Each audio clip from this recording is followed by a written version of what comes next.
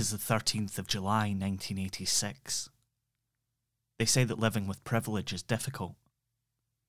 It isn't. Shunning that privilege is maybe a little bit tougher. Being heir to a huge fortune has never been a barrier to getting into your particular chosen profession. In fact, it's usually a huge bonus. Hundreds of millionaire dads with frustrated dreams of excitement and fame have paid for their kids to get into the industry. You're pretty sure your dad would never have given you the money for this.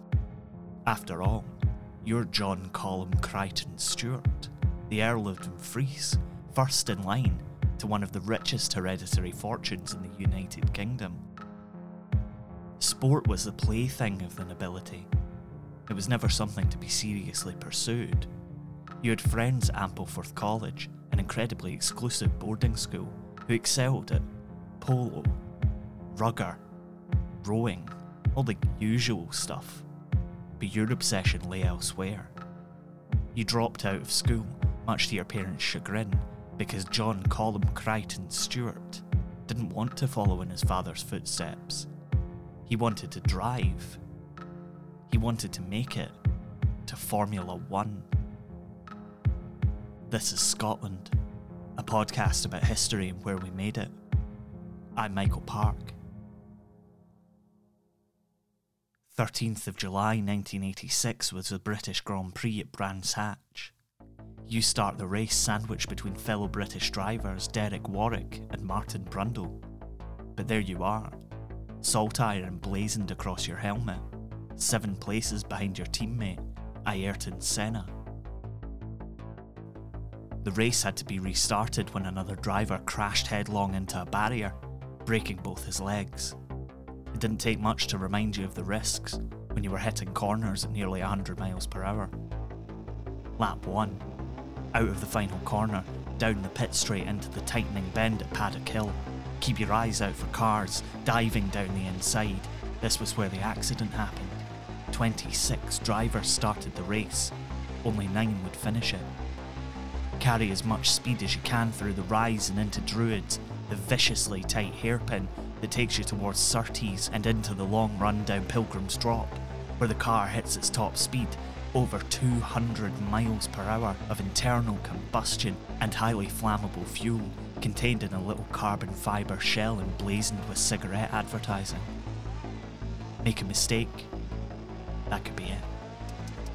You feel your hands grip the wheel tighter, the G-force makes it feel like you're a couple of inches below where your body actually is. Driving this Lotus is like an out-of-body experience. No one knows you as John Colum Crichton Stuart here. Nobody calls you the Earl of Dumfries or the future Marquess of Bute. Everybody knows fine who you are.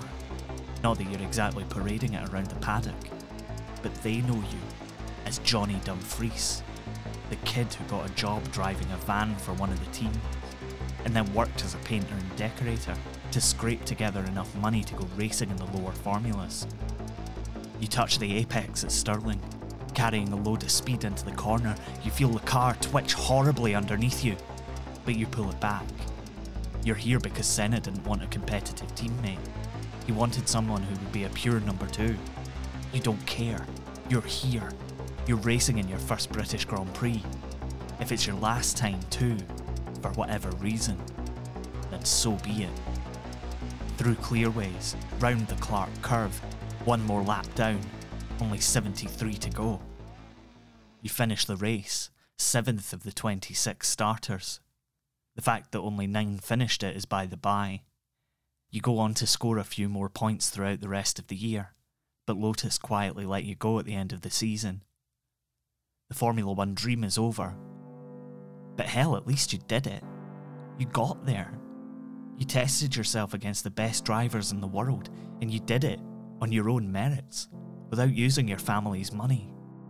Influence? Maybe, but money, no.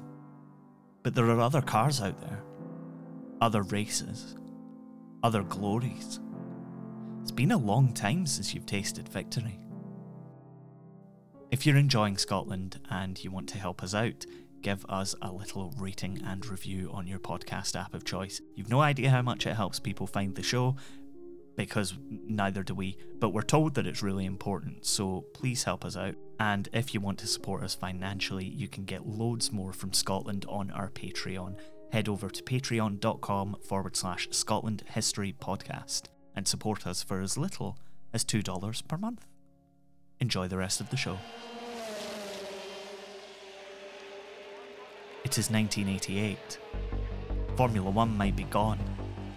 A lazier narrator might say that it's in your rear view mirrors as you cross the line in your biggest race yet. Between you and your two teammates, Jan Lammers and Andy Wallace, you've just driven 3,313.8 miles over 24 hours. That's roughly the equivalent of driving from Edinburgh to Damascus in a day. The superpowered Jaguar you drove to victory is stuck in fourth gear as Lammers brings it home across the line, finishing just under a lap ahead of the previously dominant Porsches.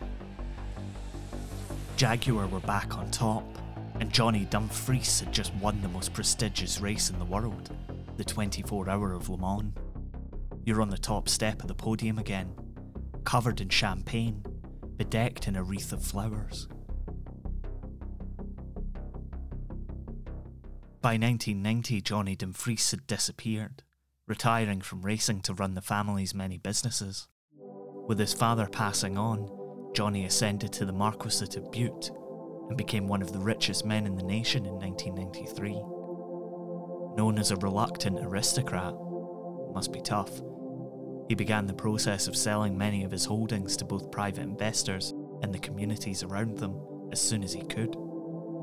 It's said that he doesn't have much interest in the dynasty of his family, and still prefers that people call him John Bute, or just Johnny. But in 2020, the Marquis of Bute was, along with his family, charged with breaching COVID-19 travel restrictions by travelling from London to his home at Mount Stewart near Rothesay. His daughter put the trip on Instagram stories. They say that living with privilege is difficult, even for the reluctant gentry. Apparently not. You've been listening to Scotland.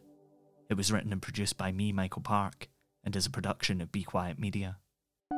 The music for every episode of Scotland is by the human screaming V10 turbocharged man, Mitch Bain. You can check out more of his work at mitchbain.bequiet.media. Jamie Mowat does stunning illustrations for us, which you can see in our episode art. See more and buy prints at Tidlin, tidlin.com. Scotland is supported by Chris Lingwood, Scott McCubbin, and listeners like you on Patreon. You can get loads more from us for as little as $2 a month at patreon.com/Scotland History Podcast. You can find out more about the show on our website, scotlandpodcast.net, and we're on Twitter, Facebook, and Instagram. You can find us by searching Scotland, a Scottish History Podcast. Thanks for listening. Look after one another. Wear your mask. We'll see you next time.